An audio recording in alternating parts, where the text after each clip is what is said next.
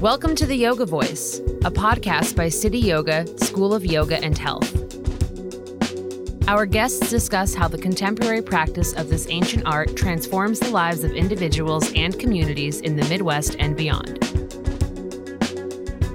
City Yoga has been a center for the practice of yoga and yoga teacher training since opening in 2002. Join us as we explore how yoga inspires and transforms. Dave Sims here at the Yoga Voice, and thank you all for tuning in. We appreciate each and every listener that takes their time to give a little listen to our podcast. And today, I'm really excited to bring you Lisa Daugherty, who's a longtime yoga teacher here in Central Indiana and internationally as well. She was on the podcast about 3 years ago, so it's been a while.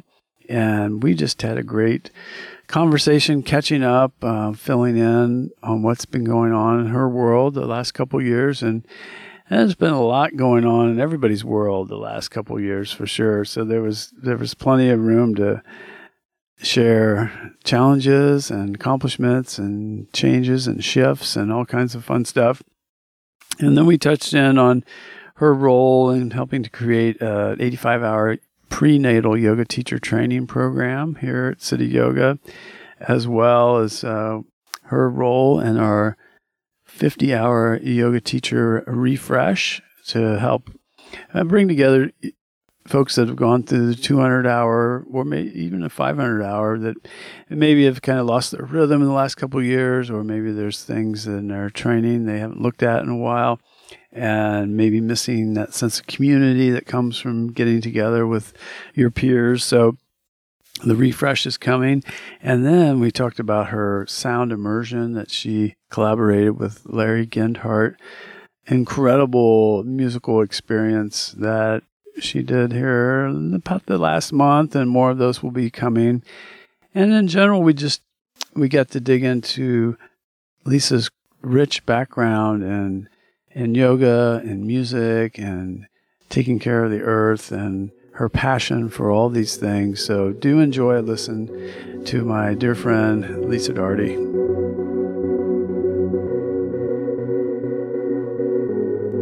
All right. Welcome, Lisa, back to the old podcast, The Yoga Voice here at City Yoga.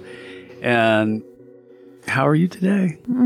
Thank you for having me. I'm doing really well today. It's a Monday, kind of late morning, and we're already at April. So I know. It's like Earth Day is almost here. Spring is going to get ready to explode in a few weeks for sure. Well, as mentioned earlier, I look back, it's been about 3 years since you did the podcast before, and I was like, oh my God, how has that time gone by? Yeah. So for our listeners out there, if you look back in the archives, they're still available on the City Yoga website and wherever you get podcasts, or Apple Podcasts, or lots of different sources out there. But she was on episode 6, and now she's probably be around episode 50 when this finally gets published out there. So if you want to get some backstory on Lisa, last time you were here, we covered a lot of your yoga journey and your mothering journey and doulaing and retreats and stuff that was going on. And so I thought maybe this time we would kind of focus on the last 3 years since, and whatever you want to dwell into the past is super cool as well. I mean, a lot has happened in 3 years in your life, I know. But I would like kind of sort of icebreaker of what is really inspiring you about yoga today, whether your practice or yoga at large or whatever that term means to you. What's inspiring you today? So, inspiring me in yoga today is, and maybe it does relate to the past 3 years because, we've all gone through a lot. I've personally gone through a lot. I think everyone that you talk to will say that, the past 3 years have been supremely impactful on all of our lives.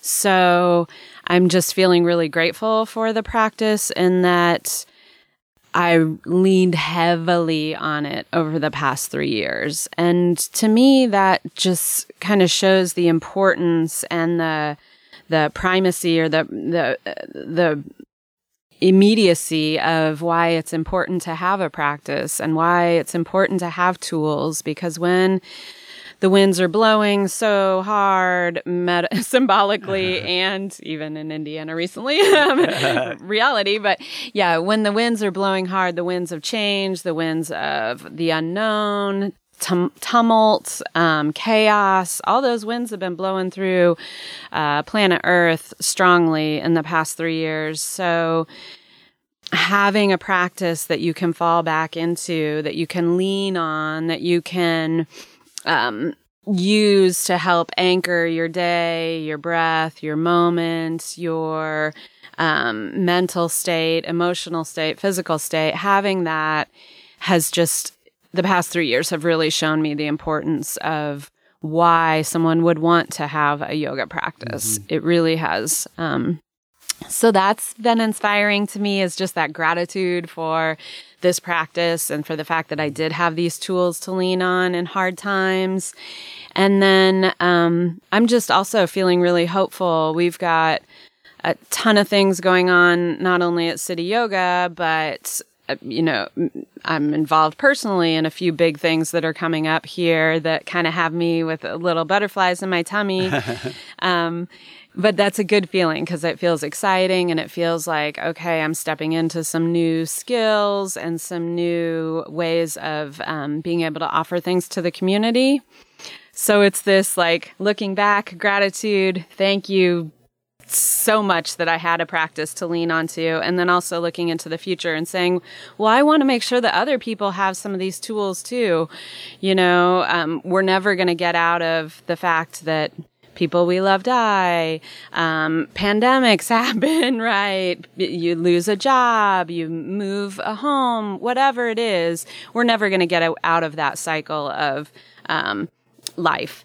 So I want to be able to have these offerings that I can share and help other people get a practice and establish a practice, or be able to share a practice with other people. It's kind of this lineage or this passing along. Yeah. Yeah. That's good. And I think you don't realize how much wisdom and teaching you have to share. I mean, you've mastered the art of teaching in the past several decades of practice teaching, right? And teaching and practice.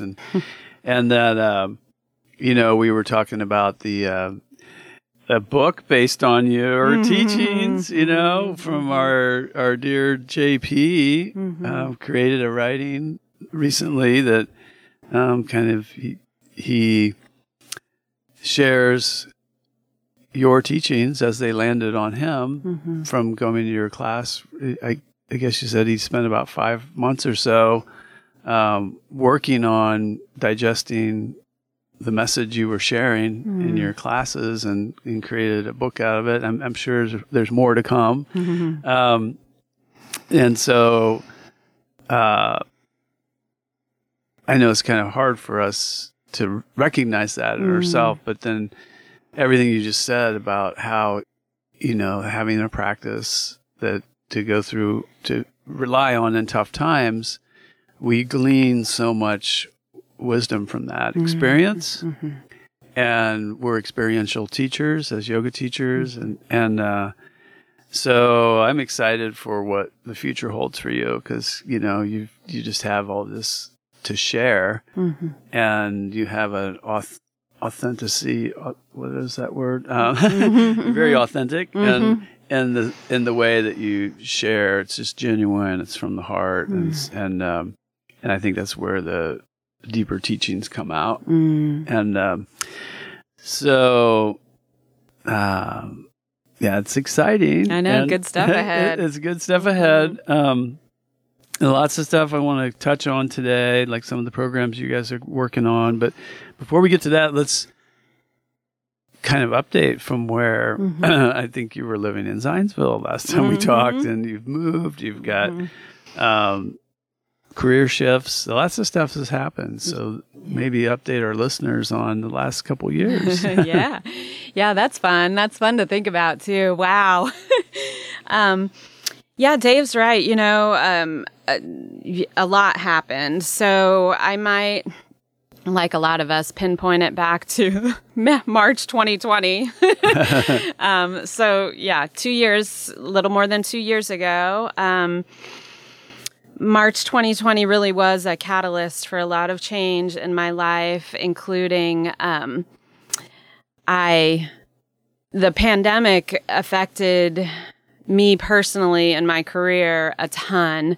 So I was relying on city yoga teaching. I had 2 consistent private clients that I saw numerous times a week.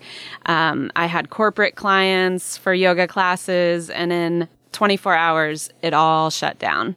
It all vanished. So I just kind of watched my income go down about 85% overnight. And that was a little scary, but there wasn't really anything you could do about it. We were in lockdown.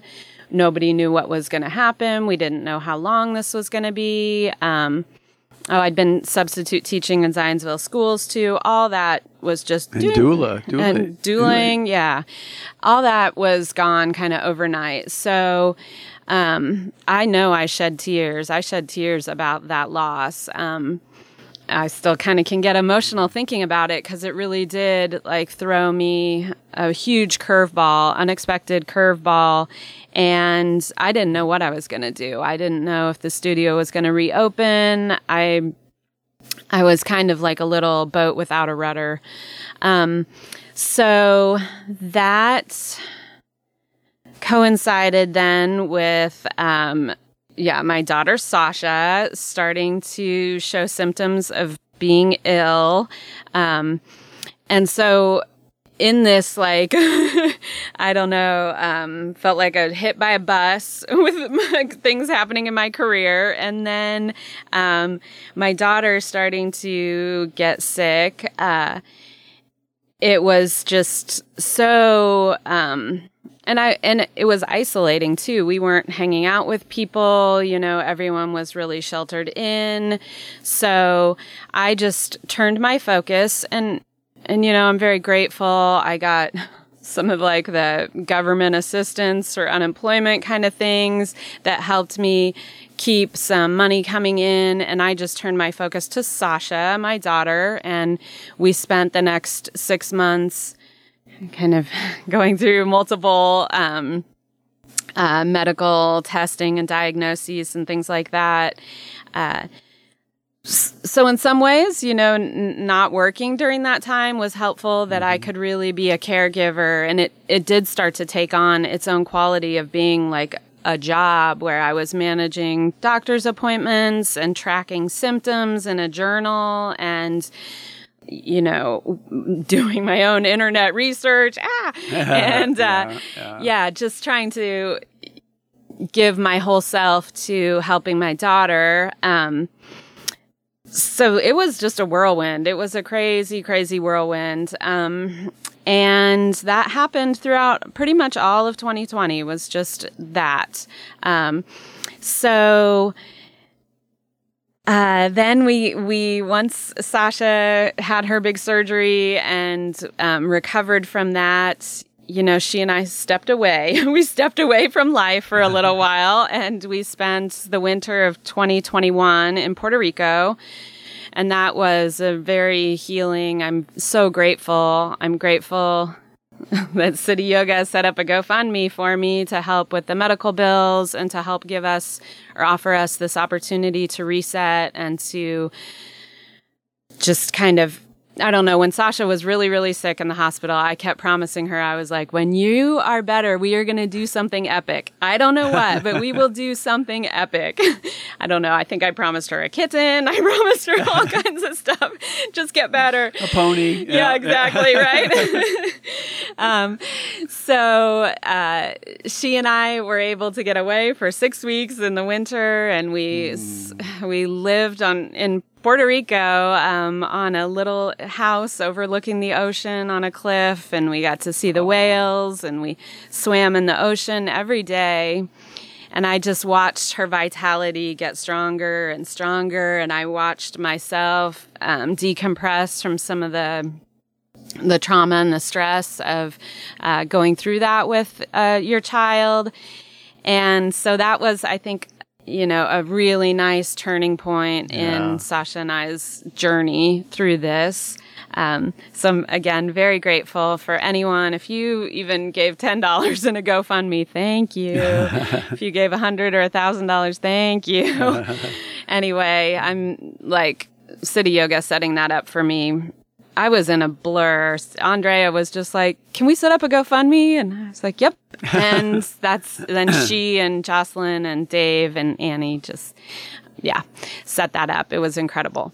So then we got back, though, and things started to reopen, and I started to think about, okay, what's this new career going to look like? My private clients had kind of fallen off the way. They were either older or had someone in their home who was really immunocompromised, so we weren't doing private yoga classes back yet, and my corporate thing was they were still online at home.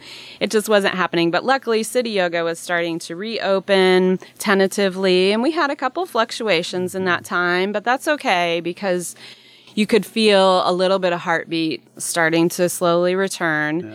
Yeah. But I knew that I needed something else to help contribute to my family's income. And so I think that's where Sacred Roots, where I went into like working in a professional environment for the first time in my whole entire life.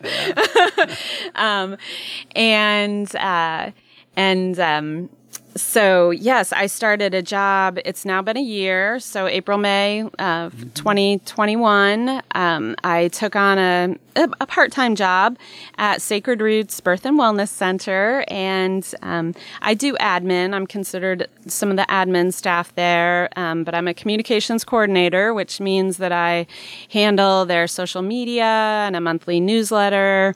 And I answer inquiry calls and emails and website inquiries from potential clients throughout. Really, we serve from Terre Haute, sometimes up to Fort Wayne, down to even Columbus, Bloomington.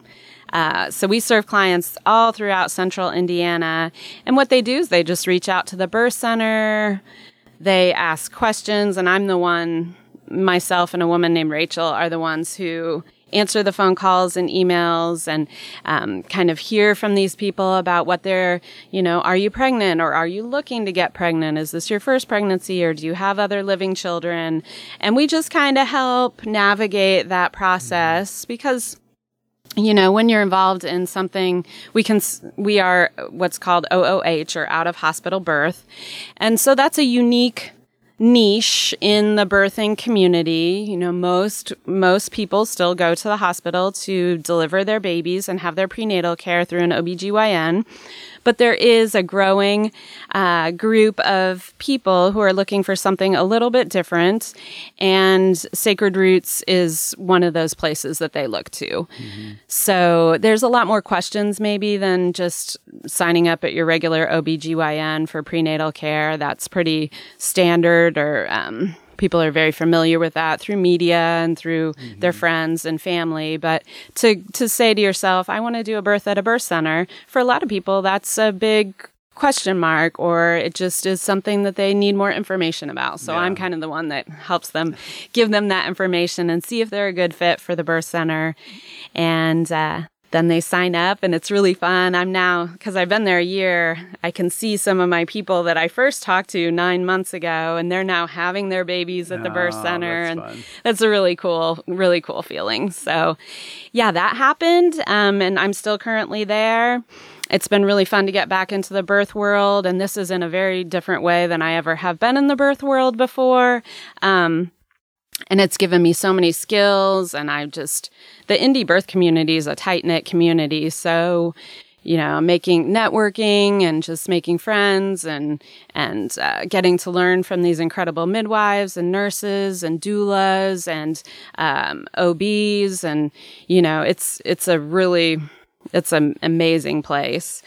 And then, like Dave said, we made a big move from Zionsville to Broad Ripple or Glendale area, Indianapolis, and that feels amazing too. It was super scary because we hadn't necessarily planned to move, and the housing market was tough then.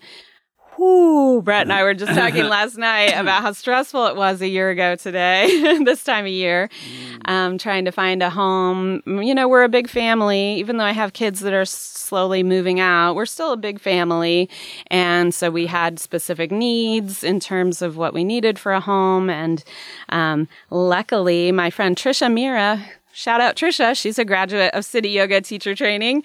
And she was our realtor and helped us get a great house. And we happened to be like 12 houses away from Trisha. So that's great. That's really great. Love living in Broad Ripple, Glendale area. I love our house. Yeah. I'm so happy. Yeah, the house, it just looks like it was made for you guys. Yeah. And that's super cool. And that, you were doing all that, like starting a new job, buying a house all at the same time. Yeah.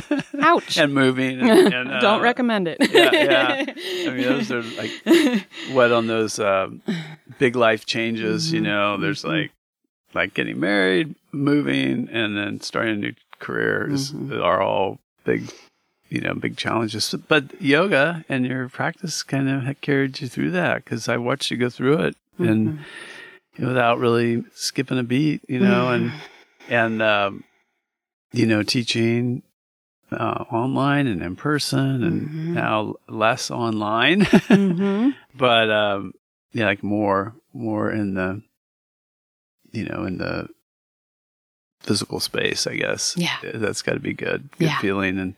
And now summer's coming, and outside yoga going to be a thing again. I think. So you're settling into the house, and kids are getting bigger and more responsible, doing more things. And shout out to your daughter Sasha that you mentioned earlier, who's been working here behind the counter at City Yoga, and we just love her. She does an amazing job, and she's going through teacher training as we speak. And it really, I talked about this with Kelly when she was on the show, not just last week, and like her daughter Lydia, who's a little bit younger than Sasha, but she's working behind the front desk, and just kind of over the years, the second generation that's kind of been trickling on through is super cool to see, and I think that's what I love about the community, and that you and Brett and your girls and your daughter Audrey. We've seen her behind the desk before. Well, Brian, and, even Aaron a little bit. He came around here and did some help out, but so it's very cool to see that, and it reminds me that we are very much a community, studio, and that it's made up of people like yourself. It's made up of human beings sharing their lives and their energy, and super grateful we got to open back up. And I think everybody, like you shared, there was so much uncertainty, and I think I always kind of believed we were going to open back up, but there was a little bit of fear, or a lot of fear, around all that. And so Right. Is anyone going to come back if I do open up? Right? Yeah. Are my teachers all going to go find a work from home job, for some corporation? And people were just like, I'm moving to Oregon. Yeah, right. Van life. Right. Yeah. So it was like, what is going to be, remaining and the fallout of it all. And that, again, my yoga and meditation practice help, like you shared, really helped me stay, relying on that to be grounded. And I read or heard something on a podcast recently, and I believe it was Jack Kornfield said, he was talking about a Buddhist teaching that the mind creates the abyss, but the heart travels across it, Yeah. And so I was like, oh, I love that, that those heart qualities, right? Yeah. Go through whatever our mind creates for us, right? And what life throws at us, and it's really kind of that principle of a grounding practice and a way of looking at things, so we respond versus react. Yeah. And I consciously try to never make a decision out of fear, because it becomes this cloudy, nebulous, right? Layer over our judgment, right? Yeah. And we forget, we're these amazing spiritual beings having this experience in these human bodies, but we're not fear-based beings, and so. Anyway, I'm getting a little philosophical, but I was thinking about that as the heart qualities of, there's compassion and courage. There's these tenderness, there's these strength, there's this fearlessness, there's a kindness. All those qualities that help us, just move along the road of life in a positive way and helping others, and I'm drawn to people like you that are truly kind human beings that try to help other people, and I think, we're all human and I still do silly stuff. I shouldn't, but I'm still drawn to people that do silly stuff as well, because we're all human, right? And we can own it and not pretend. But at the end of the day, like, we're yoga teachers because we want to help others. And we're passionate about it. And that cannot help but spread out into the other areas of our lives. And I see that, just watching you navigate stuff with Sasha and the job and the move. I'm like, oh God, yeah, I've been there. It's like, I know it takes broad shoulders. Yeah, that's a good way to put it. It does take broad shoulders. Yeah. Yeah, and a lot of help from people, right? And I felt the support from my community through a lot of that. Even though I mentioned that it was isolating, there were times, for sure, just because of the nature of the pandemic and being, with someone who is going through a kind of life-threatening illness.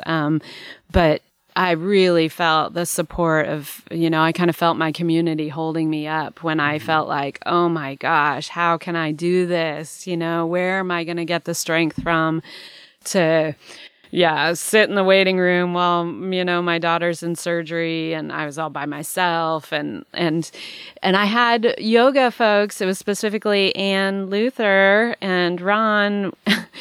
It was like, Anne knew that I was going to be in the waiting room for many hours by myself at the hospital during Sasha's surgery. And she's a very crafty woman and a seamstress and a fabric artist. And if you know wool, needle felting with wool, well, she just handed me this like craft kit comprised of supplies used for wool needle felting.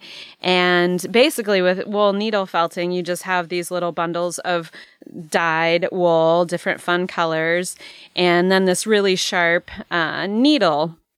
And you basically just, as you poke the wool fibers, they start to bind together to create, like you can create a little felted, like two-dimensional kind of image, or you can create like little stuffed animals or things like that.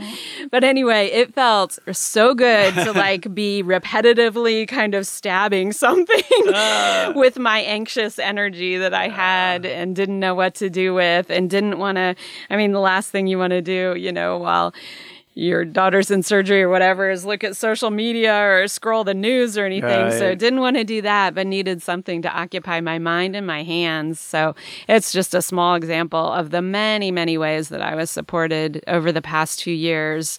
And that's just always why I want to give back to the community, because I've received. So the only thing that I can do with that, I can tell people thank you and give them a hug and express gratitude, but I can also give it back to someone else who needs it. And just real quick, back to something you said a few minutes ago about, excuse me, about the pause between reaction and response when you're faced with making a decision or whatever. It just reminded me that I've even heard Brett recently articulate it exactly to whoever he's talking to. He says, I am not ready to make a decision because I'm feeling really emotionally charged about this, you know, so I need some time. I'm not going to make a decision when I'm feeling so either afraid or worried or just volatile. Exactly. Exactly. So yeah, whether it was, I think he was making a financial decision and he just told the person on the phone, he's like, I'm not going to make it right now because I'm feeling really reactionary. So I'll get back to me in 48 hours and then I'll make a decision, you know? God. So it was just that wisdom of, and being able to articulate it even better, you know, because then people may even ask themselves personally, like, I can do that too. You know? Yeah. I can like take a pause and make sure that the decision that I'm making is not out of fear or is not out of a reaction or a volatility or,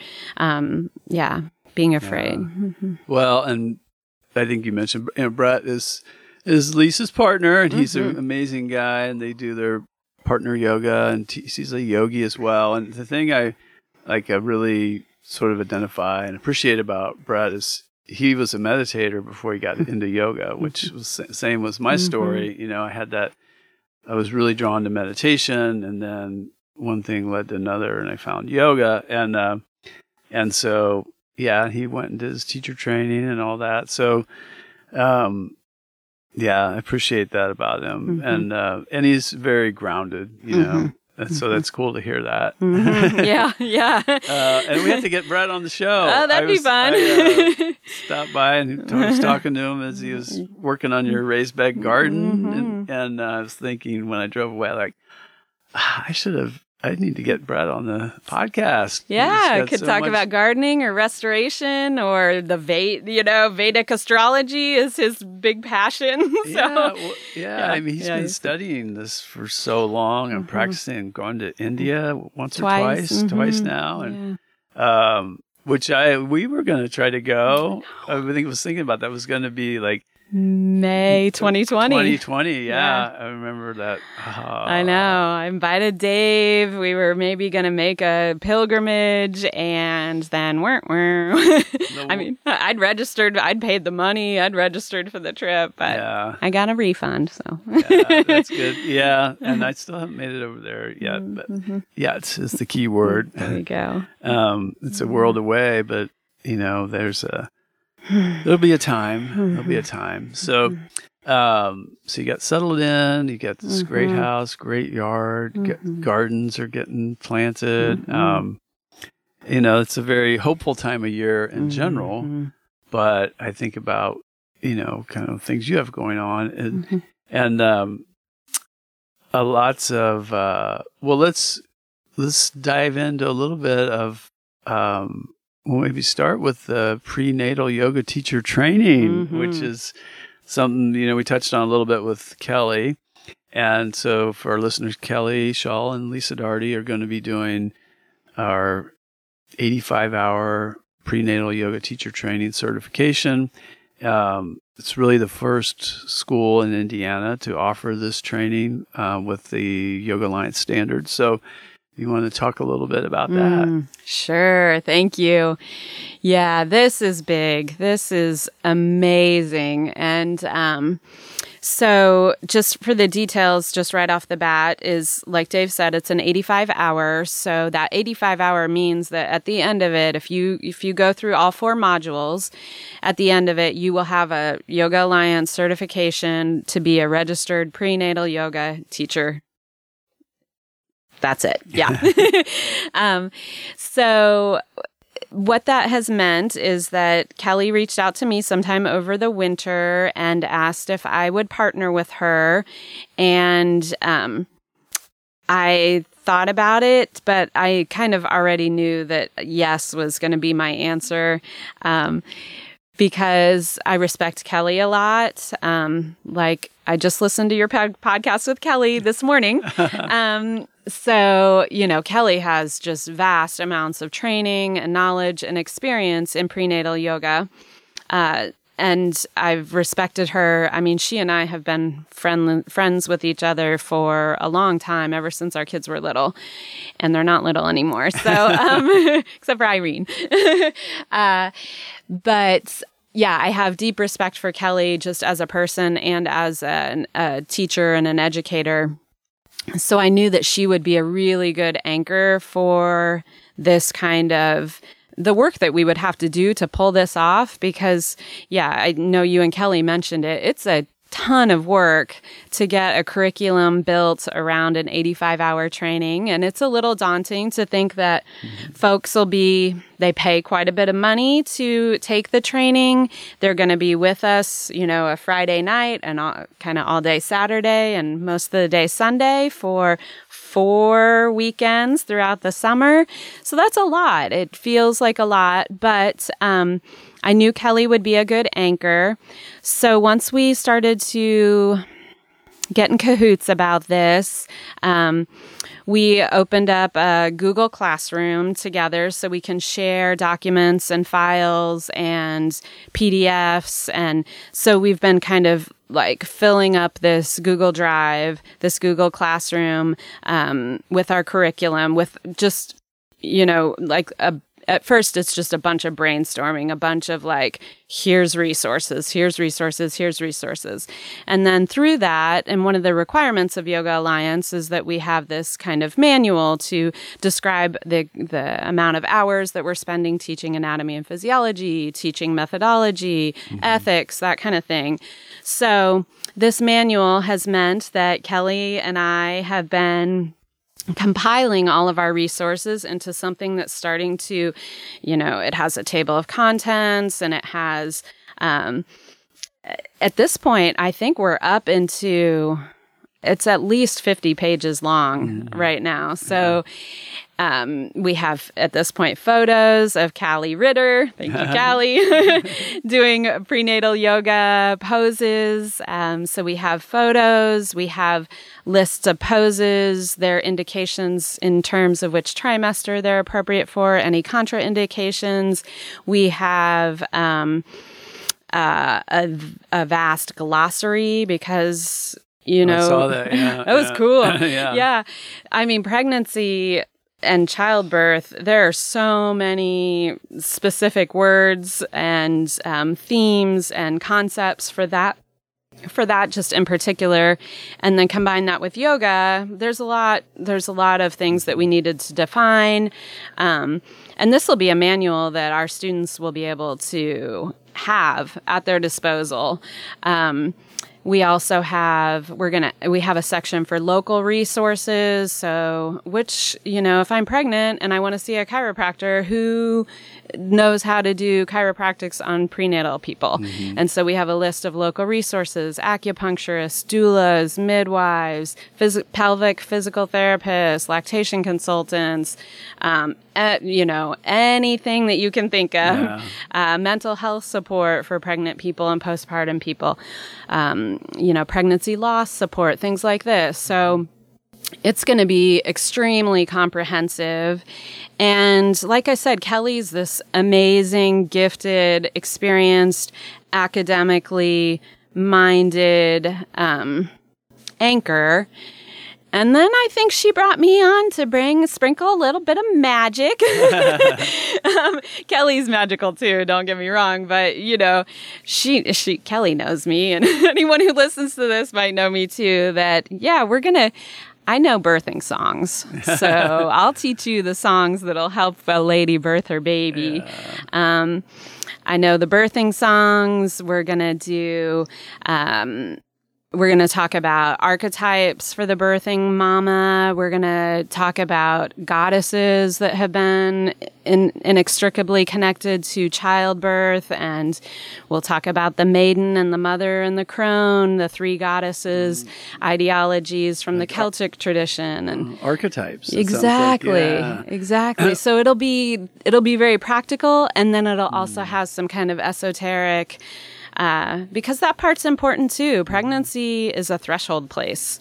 Birth is a threshold place. Death is a threshold place. We only have a few chances at those in our lifetimes.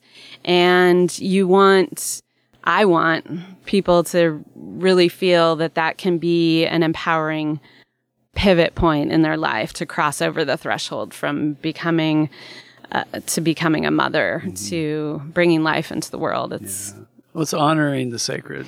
Yeah. Right. And what better way to do it through a yoga lens practice and a yoga lens. And I, as you were talking too, I was thinking like, well, to me is so impressive is, Kelly's got this long history of teaching, but you have a long history of teaching prenatal. And I can remember you doing workshops on prenatal yoga for first trimester, second trimester, third, and this was 10 years ago. And then you've been present at over 100 births, you know. I mean, there's the years of experience as a doula. I mean, and you work in a birthing center. That's more recently, but stacked on top of that is this like over decades of experience.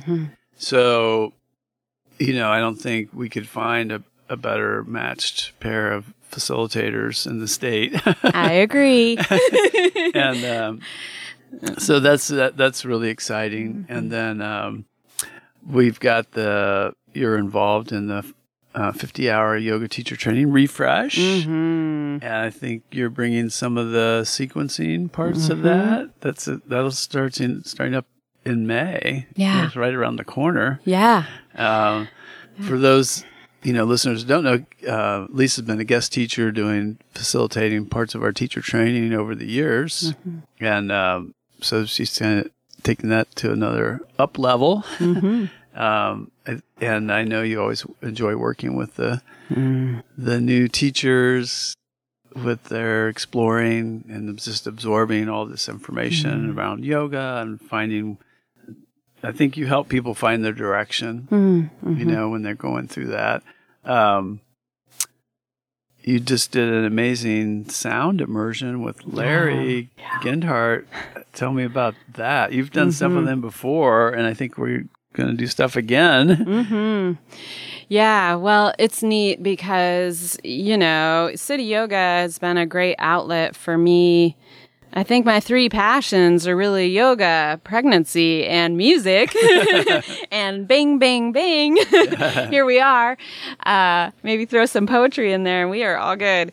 But so just quickly, the 50-hour refresh starts May 5th. So it'll be a 10-week series every Thursday night from 6 to 9 p.m.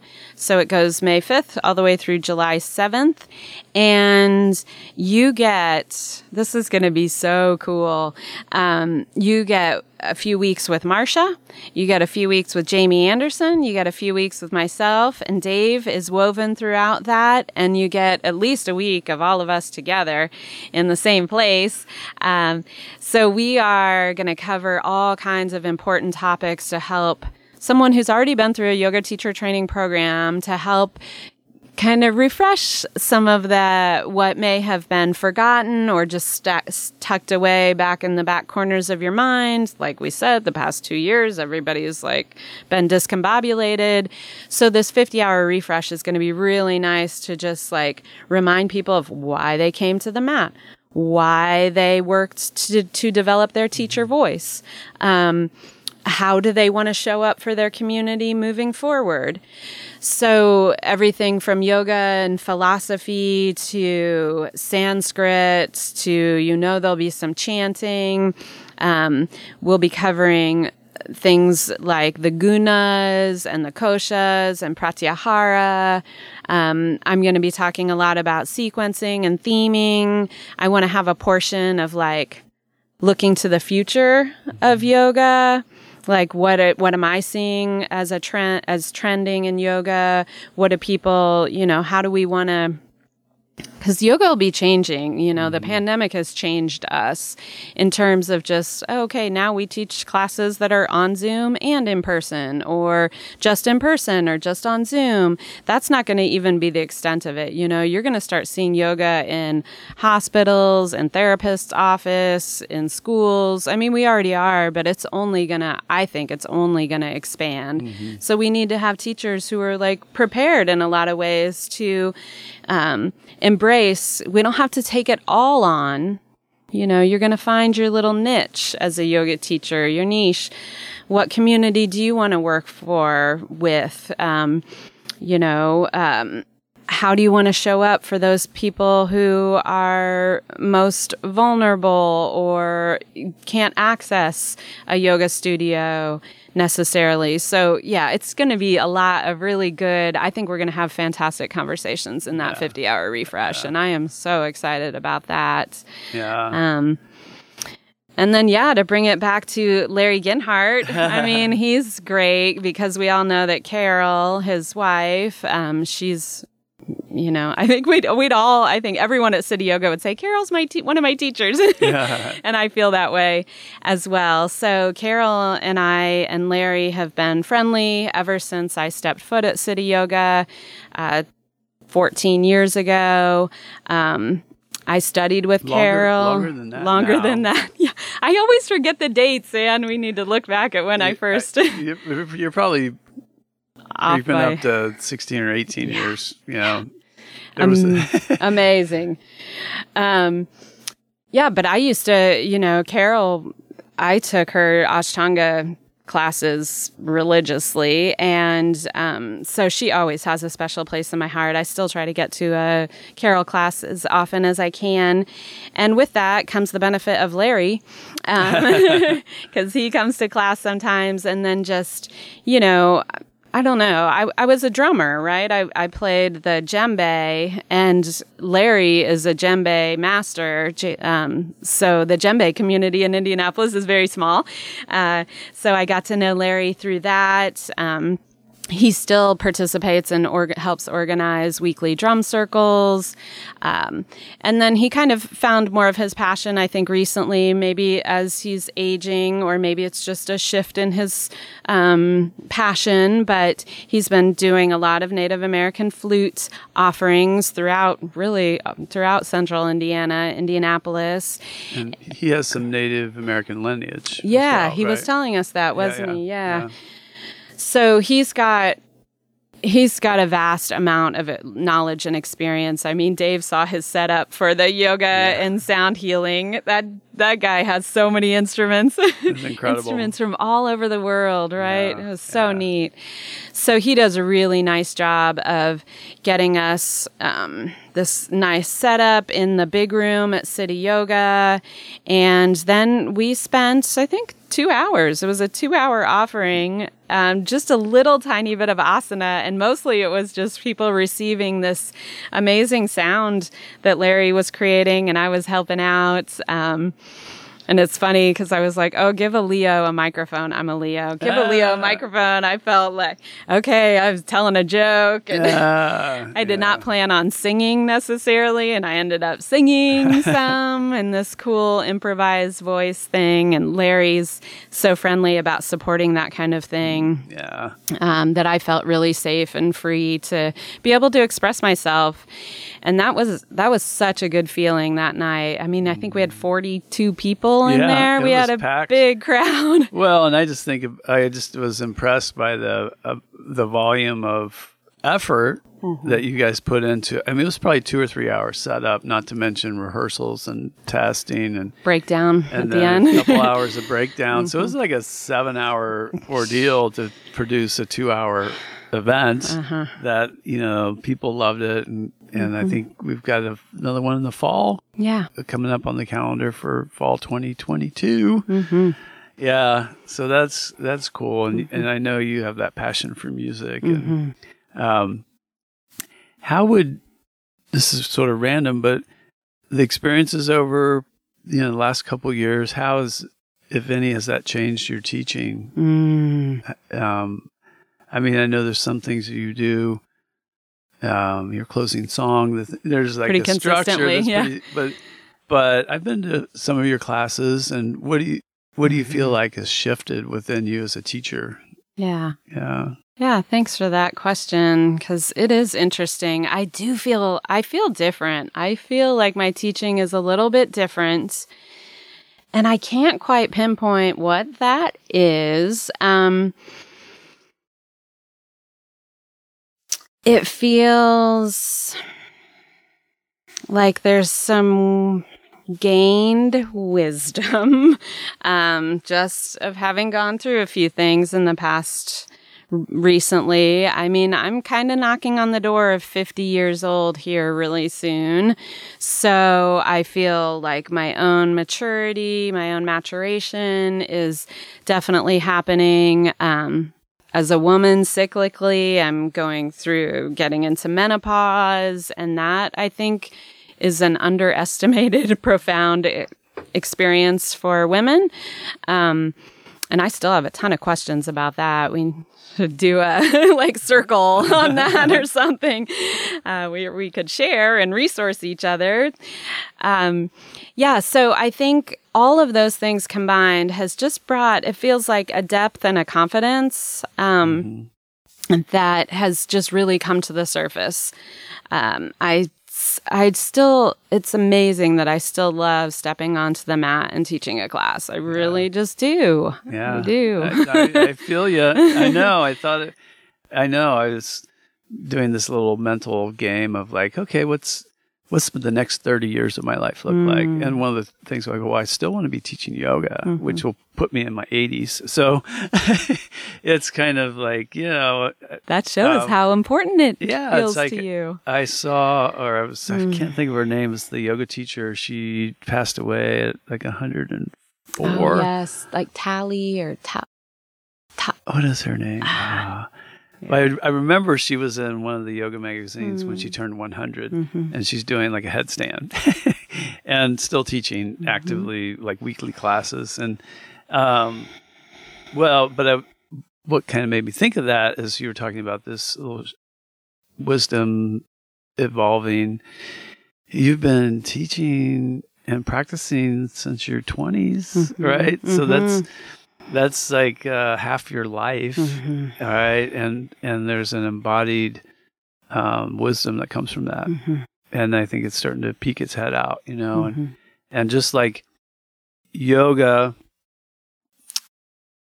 let's say yoga in the West, looked very different in the 80s than it did in the 70s. And it looked very different in the 90s as it did in the 80s. So I think you're right. There's like a shift is coming, but about every decade, there's pretty seismic shifts in yoga in the West as it's evolving and as communities mature. Very different when studios start sprouting up and everybody's kind of new to yoga, and the teachers have been doing it for 5 years is like the senior, right. But then when it becomes, it's been there 30 years, and the new people are the ones that have been teaching 10, Yeah. And so there's these shifts, and of course it goes back to, it's an ancient practice that has stood the test of thousands and thousands of years. And I was talking to somebody just earlier this morning about we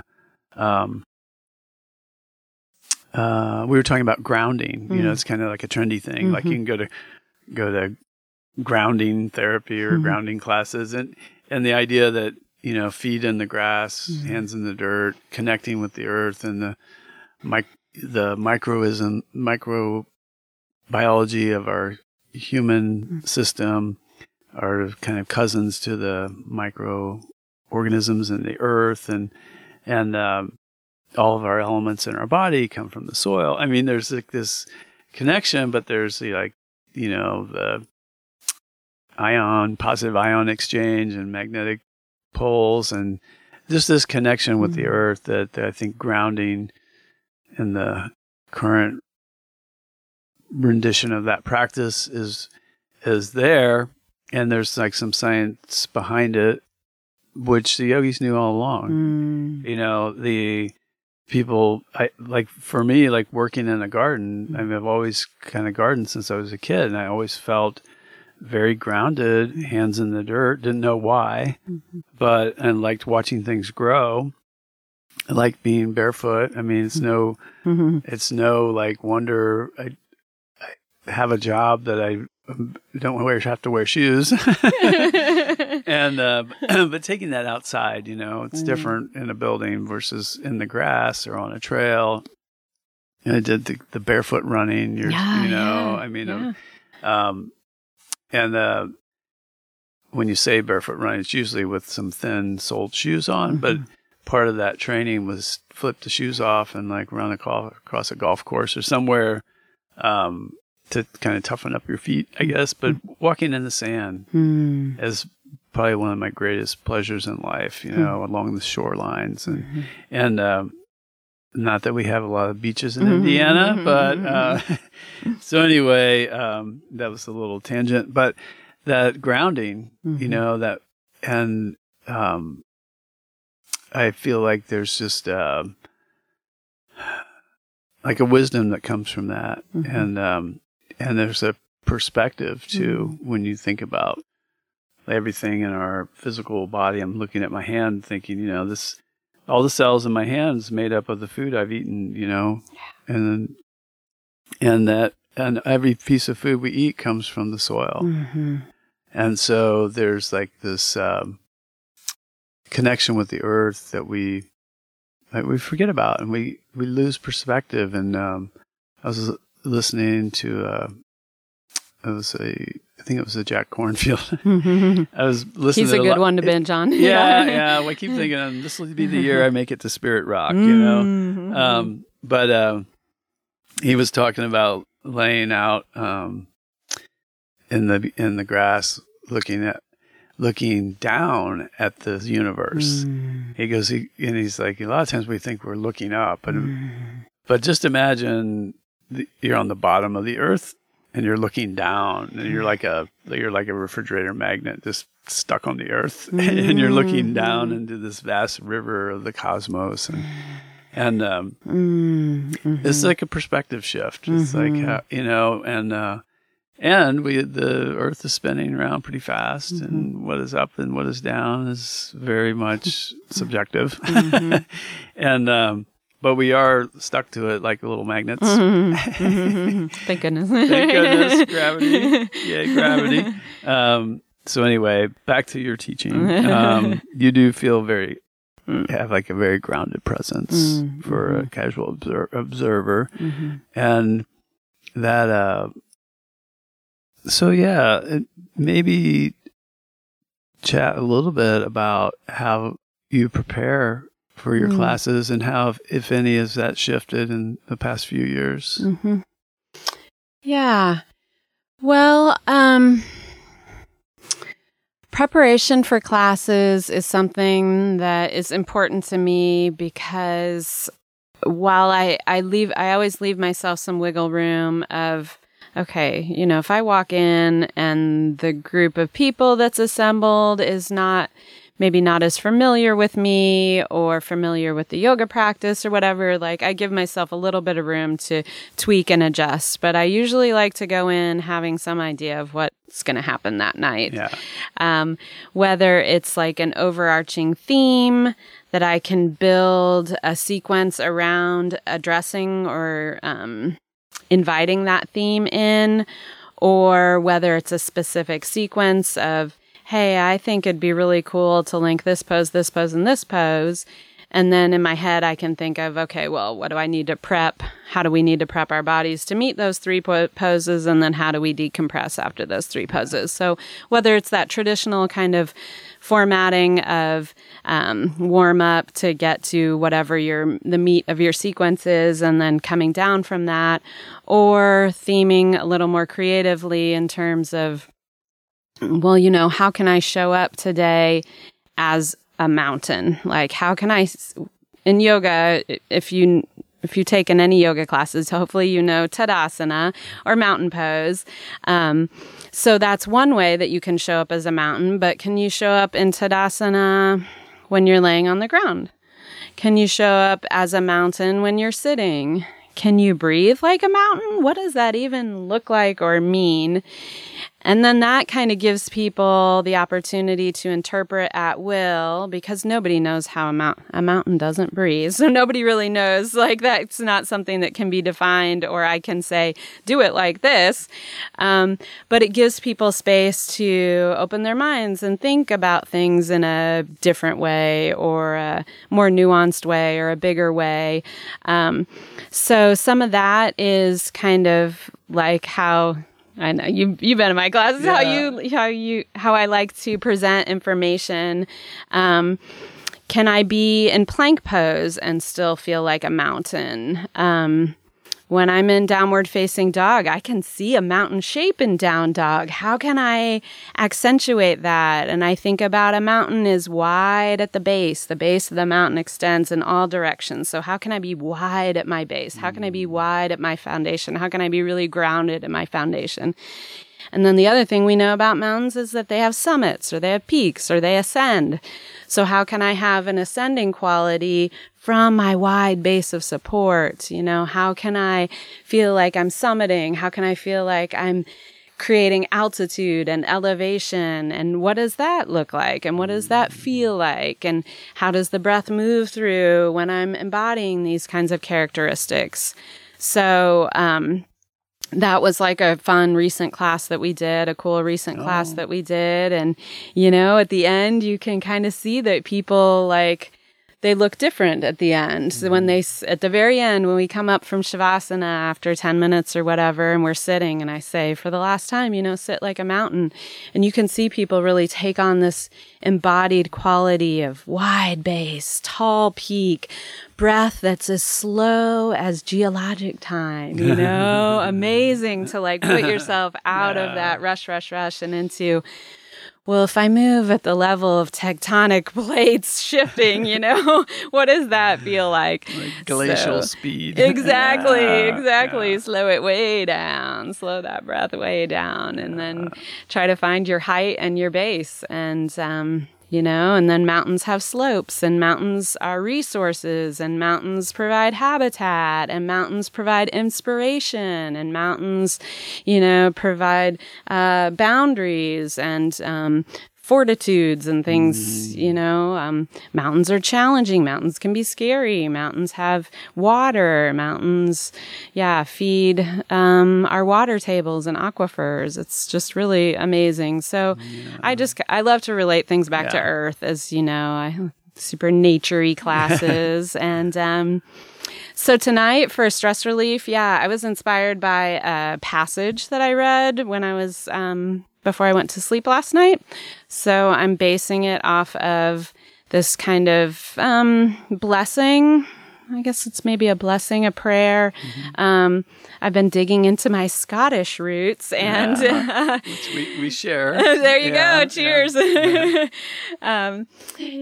So it's a blessing from the Celtic goddess Brigid, and so it's.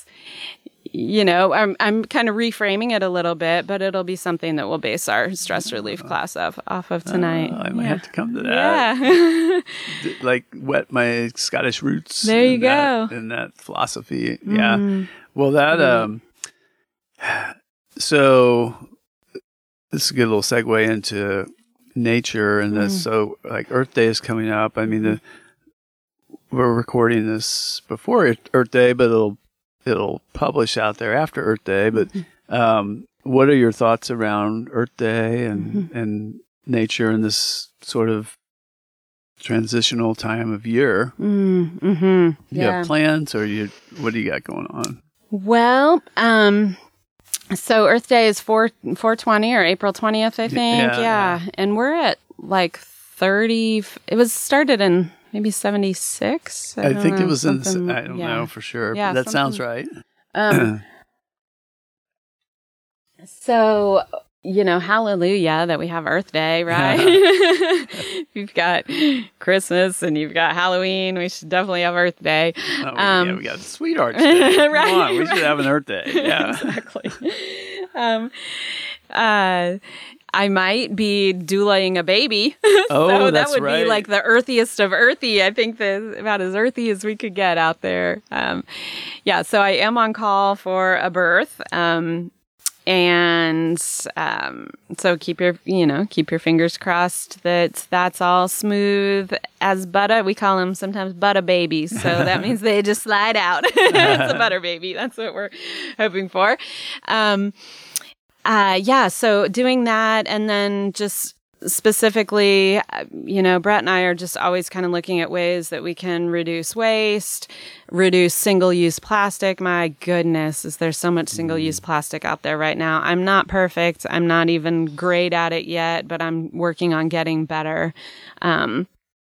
So that's always a thought process. And then, luckily, Brett's done this environmental restoration work for a really long time for a corporation, yes, but in working for and with this corporation, he's, gained tons of knowledge about native plants and restoration. So what do you need to replenish soil? How do you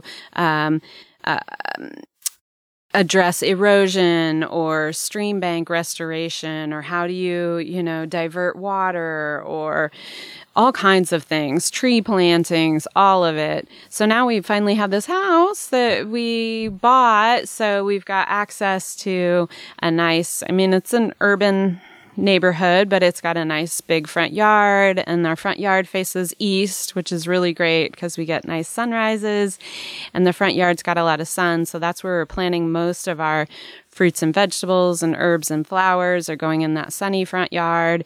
And then the backyard is nice. Now, anyone who knows us or knows Brett will know that we are a little bummed because our backyard has one big giant pear, the calorie pear trees that is everyone's public enemy number one. So this invasive pear tree is our big tree in the backyard. We talked about cutting it down in the winter and didn't get around to it. So we're trying to decide, it's a nice block from the neighbor, it gives us nice privacy, but it's also this yucky pear tree. And we want a dogwood or a redbud or an oak. So we've got plans for the trees in the backyard to maybe do something with them sooner or later. And we've also got some wet spots. So Brett's done rain gardens before, so a rain garden might go in back there. And then my project is along the back fence row. I'm doing a whole big long row of wildflowers along the back fence. Nice. Yeah. I love the wildflowers, and can't go wrong. Yeah, and the pollinators love it. And that what's curious though too, even though it's an invasive tree, it's a bigger, older tree, so it's got to have this incredible root system and those fungal relationships with the hyphae and there's so much and I'm sure you guys and Brett has learned so much about what goes on under the soil and just this networks of it made me think, I wonder how just like indigenous plants and root systems and like that chrysal zone underneath the earth welcomes and adapts an invasive root system. I mean, they're thriving, so they're not being rejected because I get the problem. It's like a monocropping. It's like, you can grow millions of acres of corn and soybeans, but is it really healthy for the soil? And no. So, but there's probably ways to minimize impact, and I don't know. I'm always trying to understand what I don't know, which is a lot about soil. And of course, around this April time of year, I'm thinking about it more because things come into life and everybody's out planting, and there's, the pandemic for sure increased the volume of backyard gardens. I mean, I could see that driving around Indianapolis, and but even in rural communities, backyard gardens have always been a kind of thing, which I didn't really pay that much attention to until I spent more time in smaller communities, and like why don't they have more farmers markets? And and then I realized, well, like, because everybody's has a backyard garden, or their neighbor has a big one and feeds this. Like there's a lot of things growing that we're not necessarily seeing. I mean, the little grocery stores have organic sections, and there's lots of that stuff coming through. But when you drive through the seas of monocrops, and then we do forget that there's a lot of backyard gardens, So, what does that all mean? I mean, I saw something a few years ago that said like 60% of the produce in America is grown in California. But I don't think they're counting backyard gardens. Right. So I think that number is probably not 100%. So I'm a big proponent of urban gardening, backyard gardening, rural gardening, and I see so much more pollinator habitats being, whether it's wildflower fields or farmers using cover cropping, and so there's interesting little shifts in small and large agriculture happening. And I see more raised beds in front yards, like people using this available space. And that's been a trend here probably the last 10 years or more. So that to me is awesome. Foraging, more people how many people are out hunting morels this weekend? They're going to be out in full force. Yeah. I've been trying to learn what I can eat in my yard, what I can eat in my local forest. I mean, I feel like that's really exploded. I mean, there's always been, a long, rich history of foraging for necessity and probably pleasure.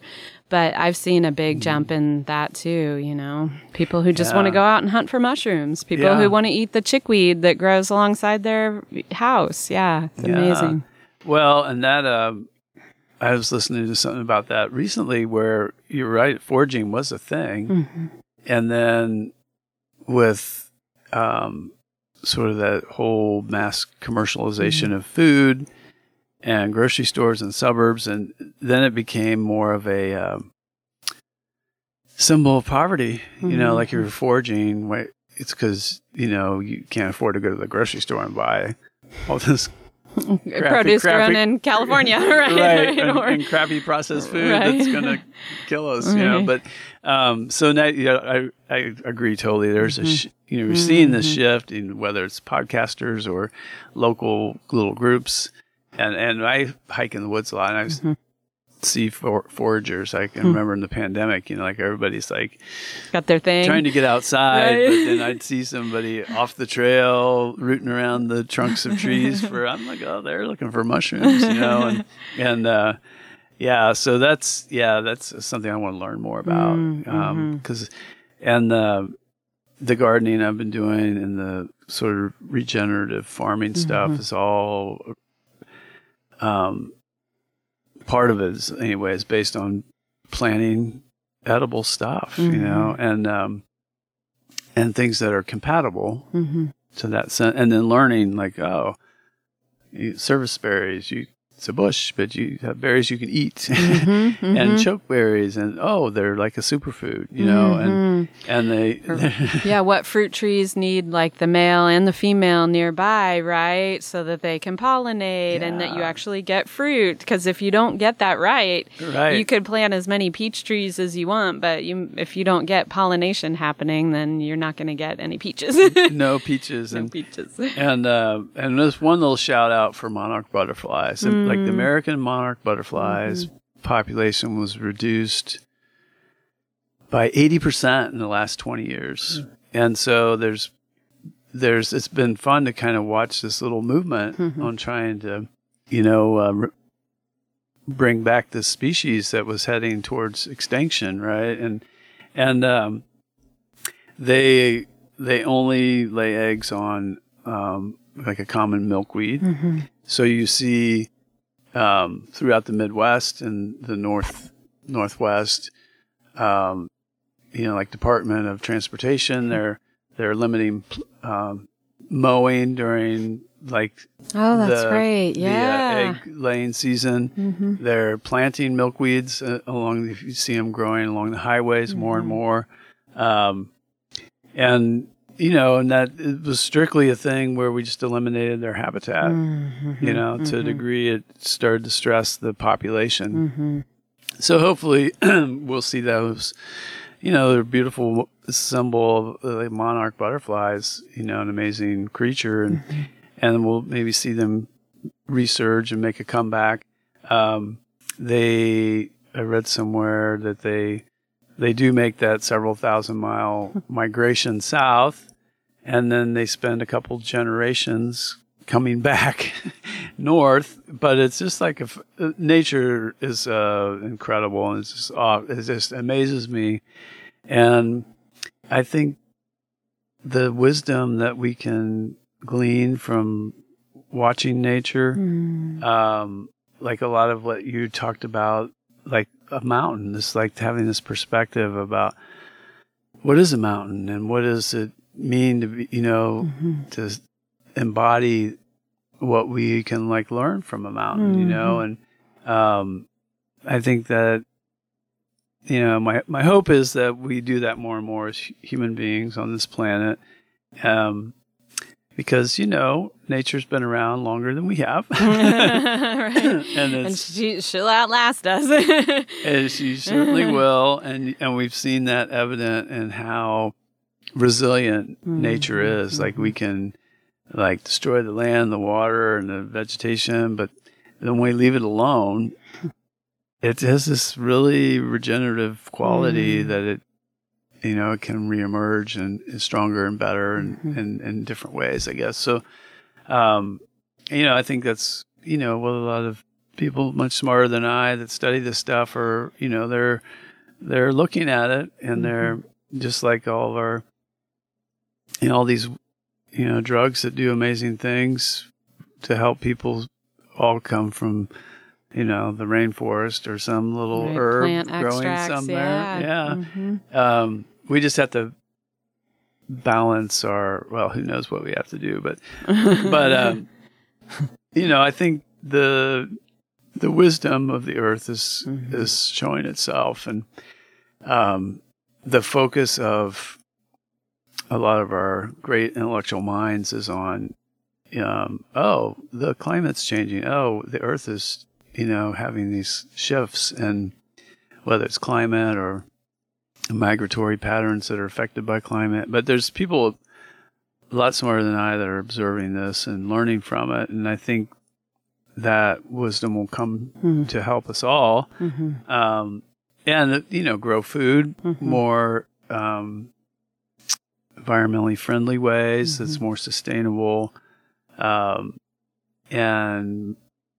you know, whenever I go by a garden center and I see all the backyard vegetables, I'm like, oh, that's awesome, you know, because there's somebody, planting strawberries that are actually going to propagate their own strawberry patches, and there's some things that won't just be grown for 4 months and then die and they come and buy them again next year, so there's some longevity maybe. I don't know. So we digress a little bit, but it's always like fun to talk to you and make me think about this stuff.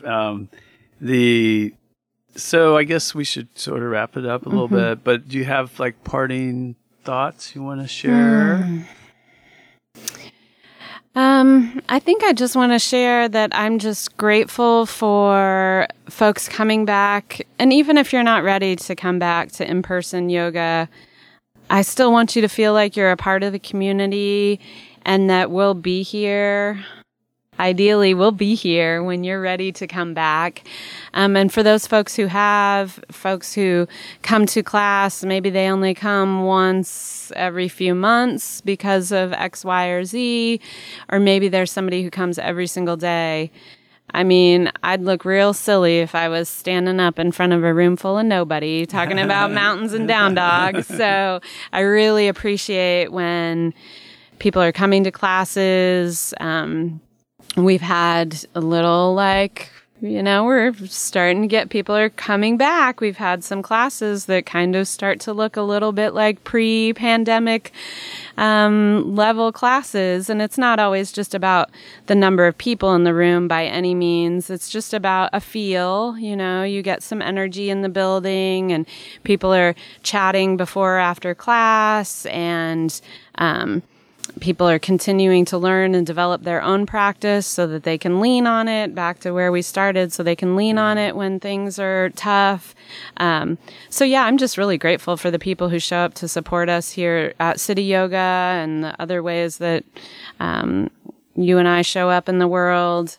So, I just want to really express profound gratitude for the people that show up to yoga. I mean, every time I see people coming into class, I just feel so grateful. So grateful. Yeah. It's been fun to see people you haven't seen in a while. It's fun to meet new people because there's certainly new people that are coming into yoga, people who moved to Indy in the past 2 years, or people who are like, now's the time. I'm going to start a yoga practice. Having fellow teachers in the room. I love when you come to class. I think everyone at City Yoga loves when another teacher comes to class because it's just a fun way to be connected to each other. And, oh, she does that? That's cool. And he ends it like that? That's neat. Or whatever. And then we learn from each other, We've got like an Ayurveda series coming up with Daryl Roberts, and that's such a cool offering. I mean, it's hard to find like good quality, especially one-on-one personal information that's rooted in his training and wisdom that he received from his teacher. So to get like a deep dive into Ayurveda in Indianapolis, that's rare. So just to have this space where things can be happening like this, and we're still offering. Shout out to Heartland Mindfulness for offering many weekly by donation / free yoga and meditation classes. We're adding Kelly Schulz. She's going to switch her prenatal from Thursday nights back to the old way that it used to be, which is Wednesday nights. And that'll be another Heartland offering. So tell your prenatal friends that there is like basically free prenatal yoga twice weekly happening at City Yoga. And we want to just keep kind of expanding our offerings with that so that, JP's got people meditating with him in the mornings or the evenings.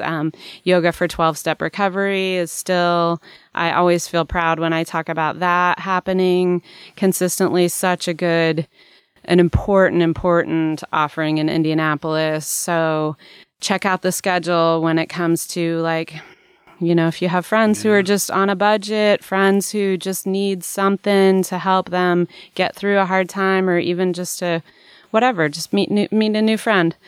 Well, I think it goes back to, excuse me, I think Nikki's intention of creating an urban yoga studio was about accessibility, making yoga accessible to all in this and kind of more of an urban environment. And So it feels like sort of that Heartland is kind of bringing that to real fruition, where we've always had free offerings, the teachers just volunteering to teach and call it out of the goodness of their heart, which is still there, but now it's more sustainable and we can do more regular things.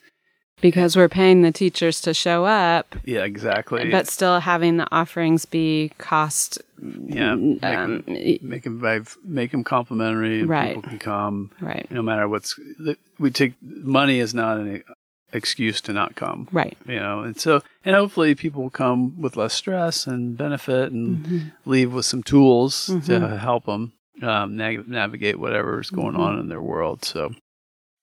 Yeah, exciting things going on. And like you said, it's so great to see people that haven't been in a while and the energy of a full class. And sometimes we forget we're like the largest studio in Central Indiana, like square footage wise. Wow. Like we have 2 rooms that are, one's probably an average to large size, and that's our small room. And our big room is really, there's not too many other places unless you're in a gymnasium at a Y or a school or someplace that you can have that open space and fresh air coming in through the doors and windows and stuff, so that it creates an environment where people can connect, but it never feels like really crowded. And so I take that for granted. Sometimes I'm like, oh yeah, we do have this wonderful space, and to